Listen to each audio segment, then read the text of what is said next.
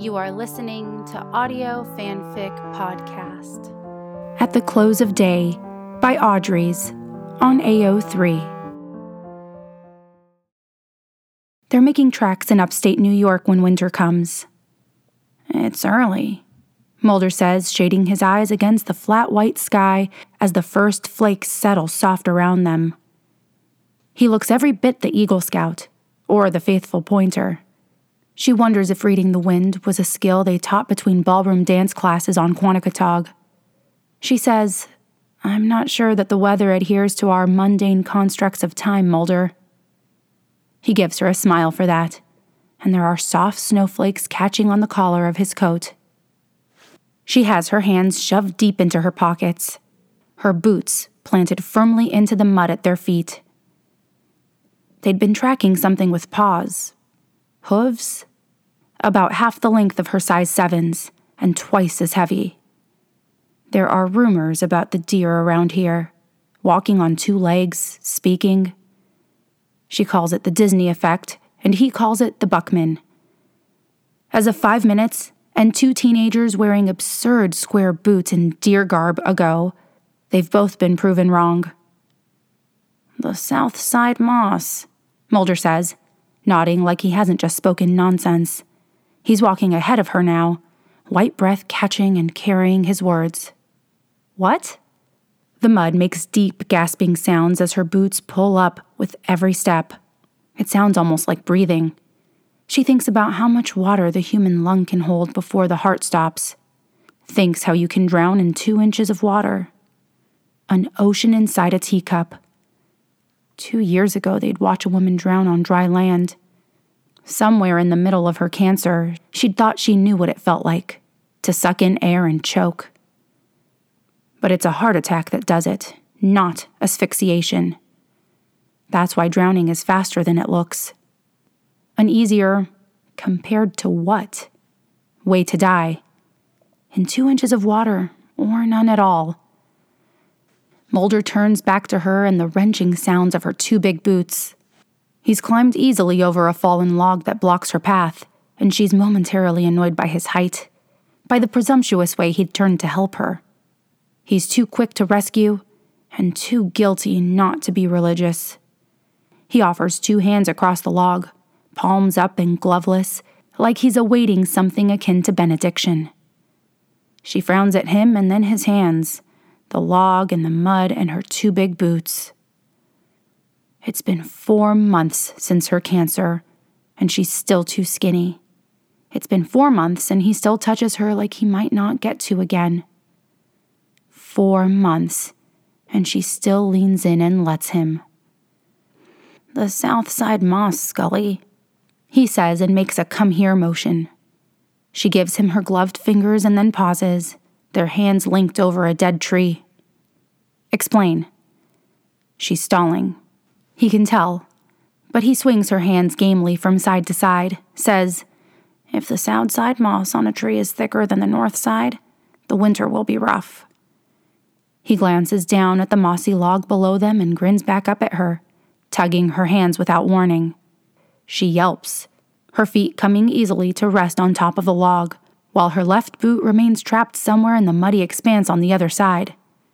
Mulder laughs and it's snowing, and it's the day before Thanksgiving on a bullshit case in the middle of upstate New York, and she's cold, but not in the medicated way of hospital rooms and chemotherapy. She's cold and annoyed and shoeless, and she is alive, alive, alive. She balances 1 foot on the log, still holding one of Mulder's hands. "Well," she says, her voice soft and even, "that settles it. I'm going to have to kill you." The snow is coming down harder around them. Mulder wipes his eyes, and she resists the urge to stomp her sock foot at him. "I'm sorry." He is not. "I'll buy you new boots." He'll do no such thing. "Come here," because that went so well last time. She scowls. He grins. He is a reckless, ridiculous man, and she supposes she's always known this. He does not wait for her to retract her threat of bodily harm before scooping her off the log and into his arms. See? He smiles. You don't even need shoes. She sputters. This is absurd! Mulder! He shrugs the best he can with her bridal style against his chest. Their rental car is less than 200 yards away, parked at the mouth of the forest. She almost says she'd rather walk, but settles on rattling off a list of grievances instead. She knows he won't put her down unless she specifically asks, and the mud is deep and cold. First of all, she blows hair out of her eyes as he starts walking. We could easily rescue my boot. Furthermore, I'm sure I don't need to remind you that I'm armed, and your chest is currently in dangerously close proximity to my weapon. She shifts her hips so he can feel her holster. He only holds her tighter.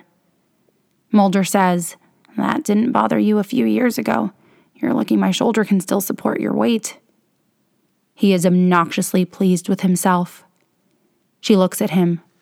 You are in possession of an acute savior complex, Mulder.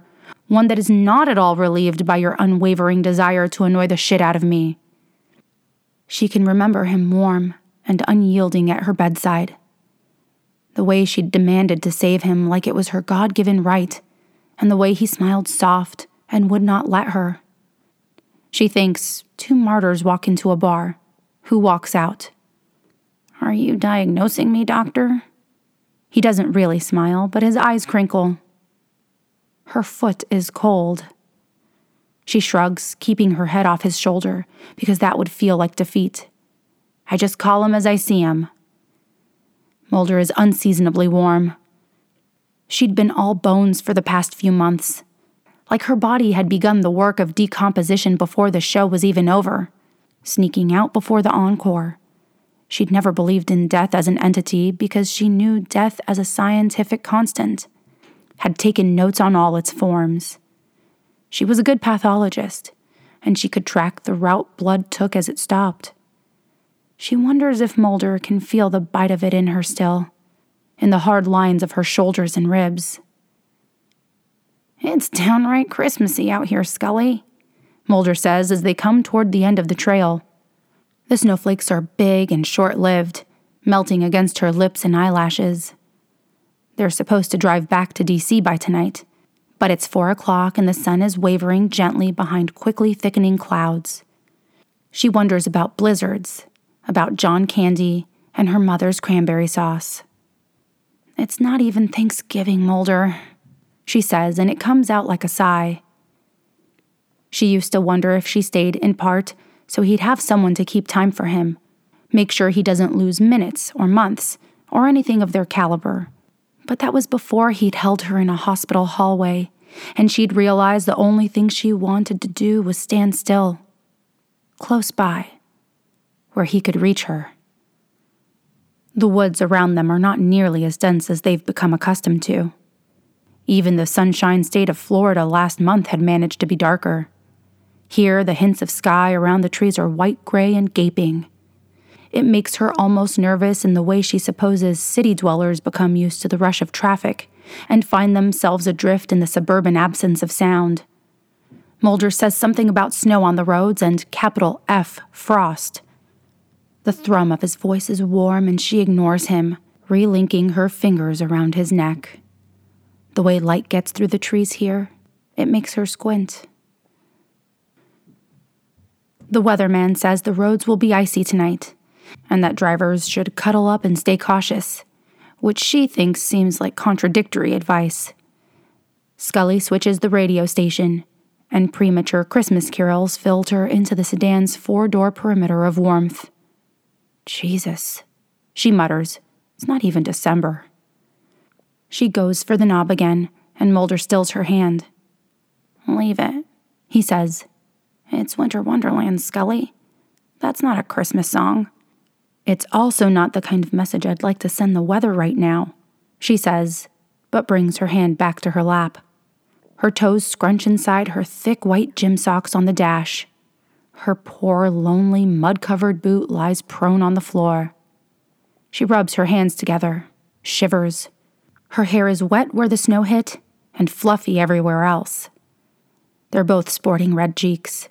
She one-ups him with a cherry red nose. Mulder glances at her sock feet. Sorry about your boot. No, not really, you aren't. She's not angry, just correct. Mulder looks at the road and nods at her. I'm sorry that your foot was cold. That was probably true.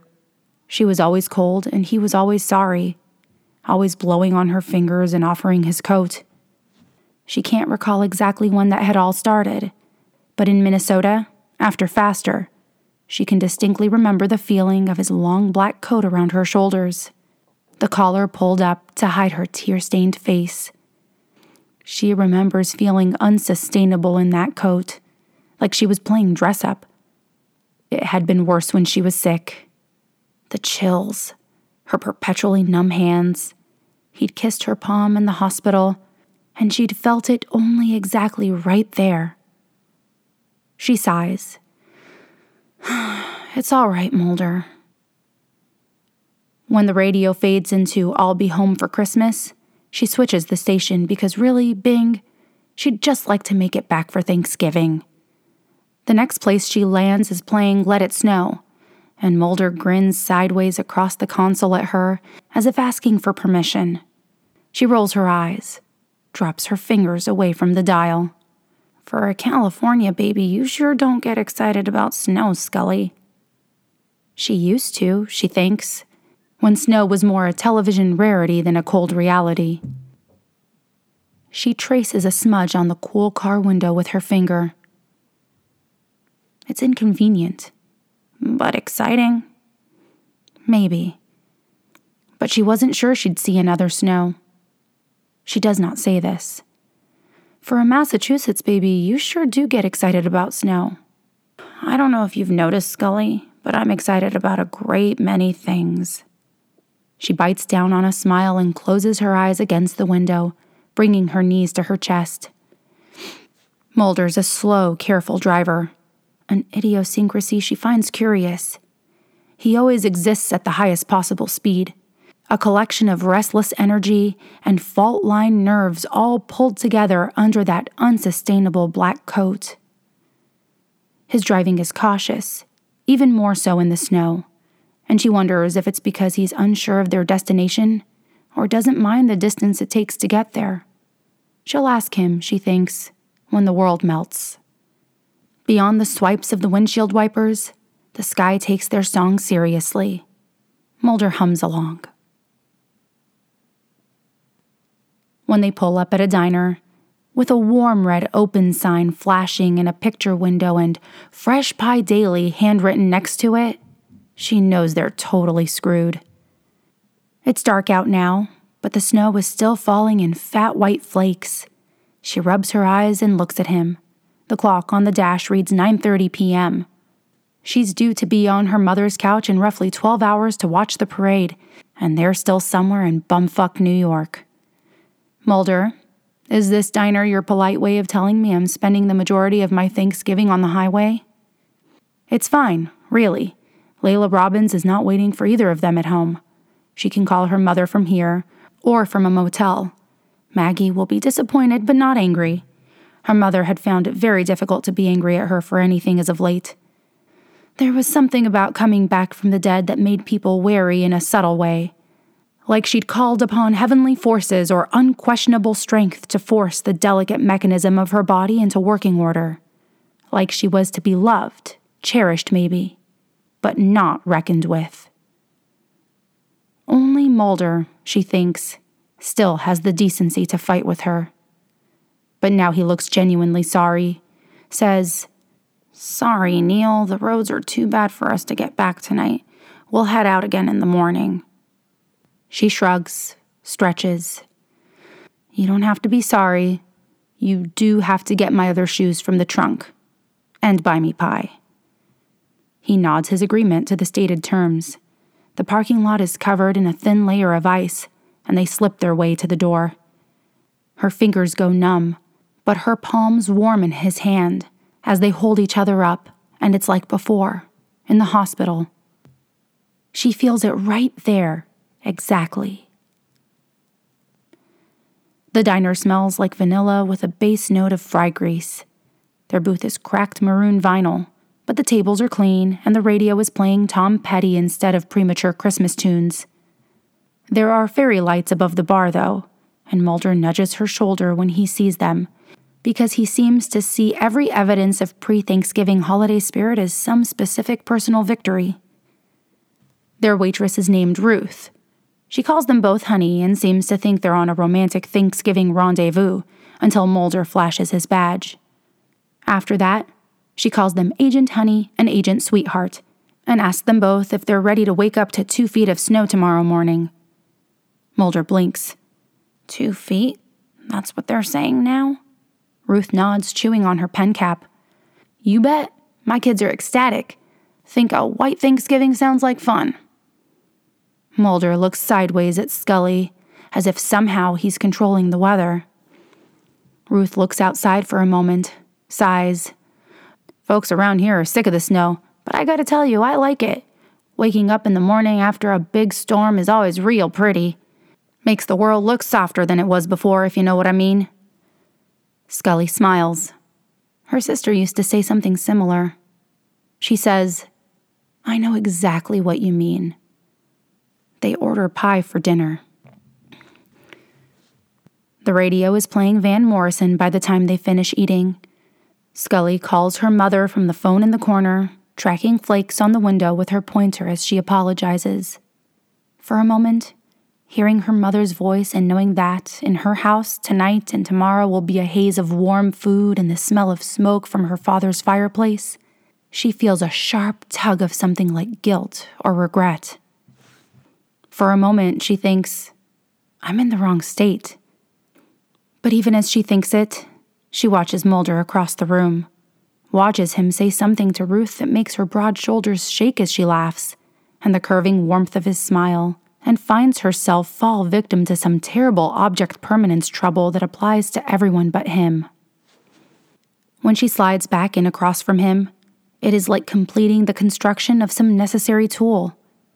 She forgets that things, people, exist outside the orbit of their booth, of his smile, and the mug of tea he pushes across the table to her.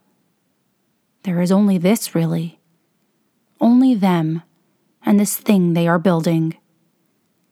He looks at her for a moment when she sits down, and she smiles into the steam of her mug.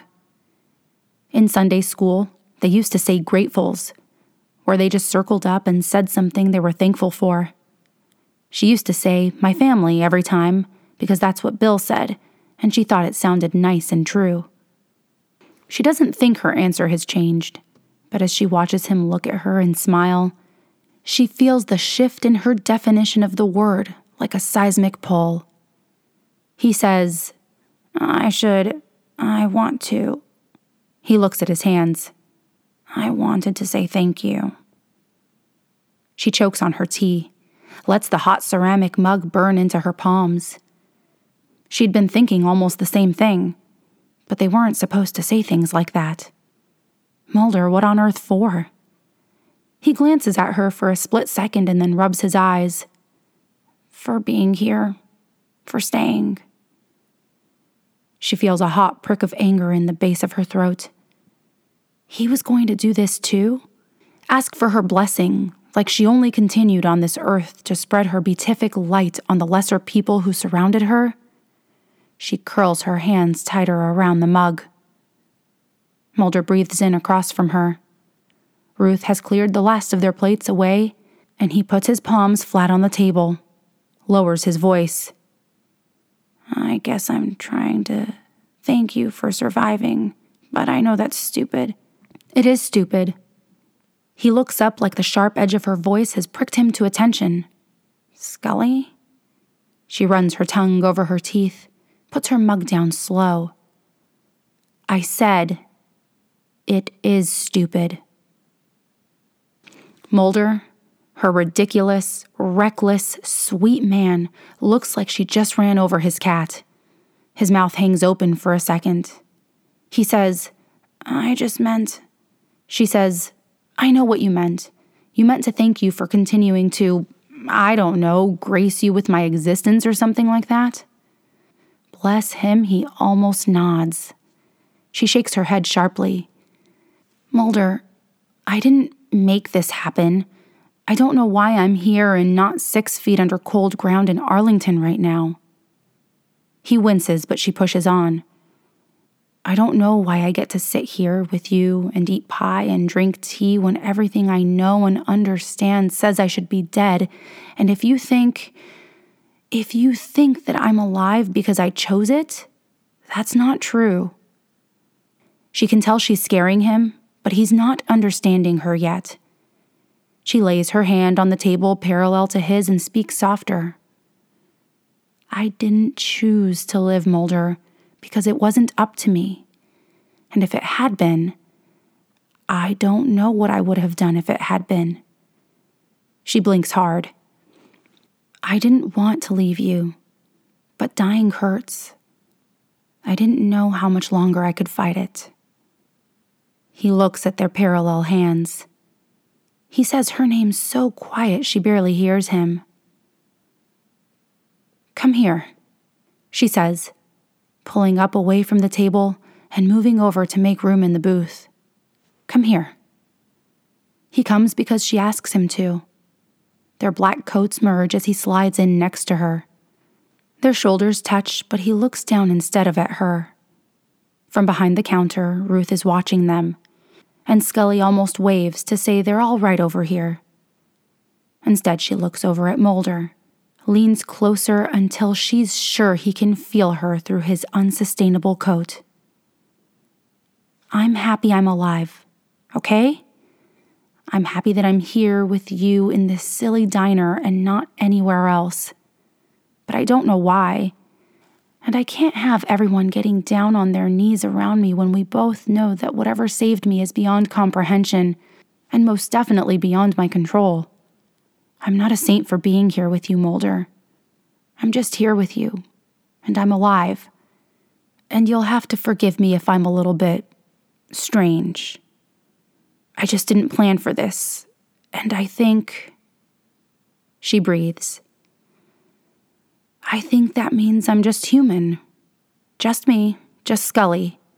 Not Scully back from the dead or Scully 2.0. Do you understand? She wonders if it's the cold that has made her so heady and absurd. Somewhere during her little sermon, she'd put a hand on his cheek and made him face her.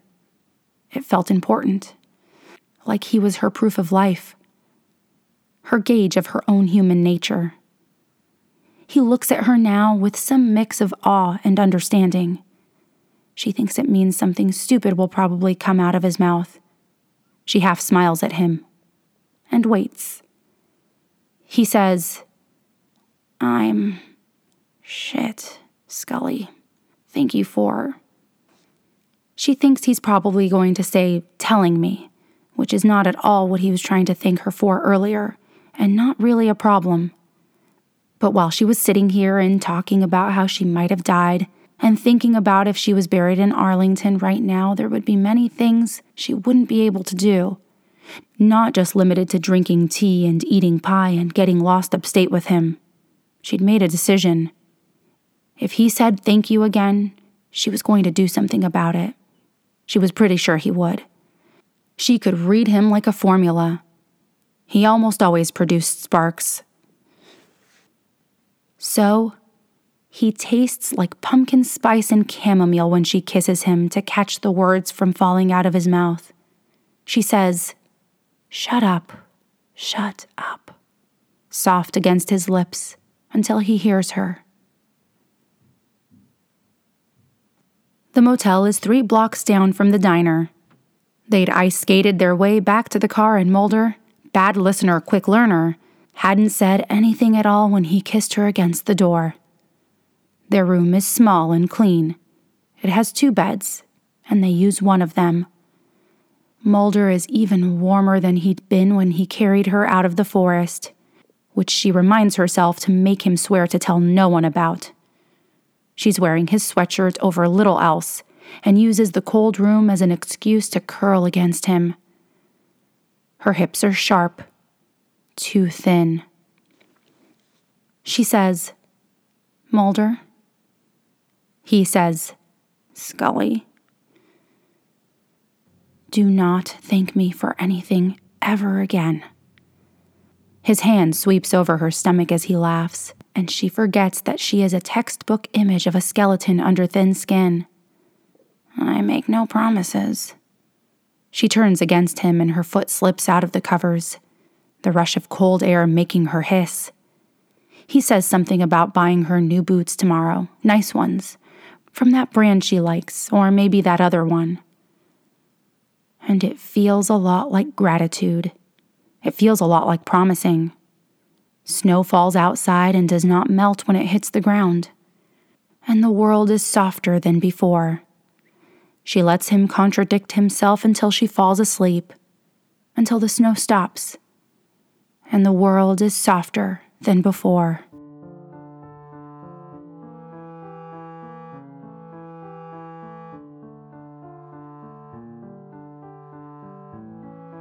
If you like this story, please follow the link to the writer's page and leave some love. Kudos, comments, or subscribe. They'll love hearing from you. Then you can head over to our Patreon page and contribute to Audio Fanfic Podcast. As a member, you are granted early access to one new story per month. That's www.patreon.com/audiofanficpod. Thank you for listening, and remember, the stories are out there.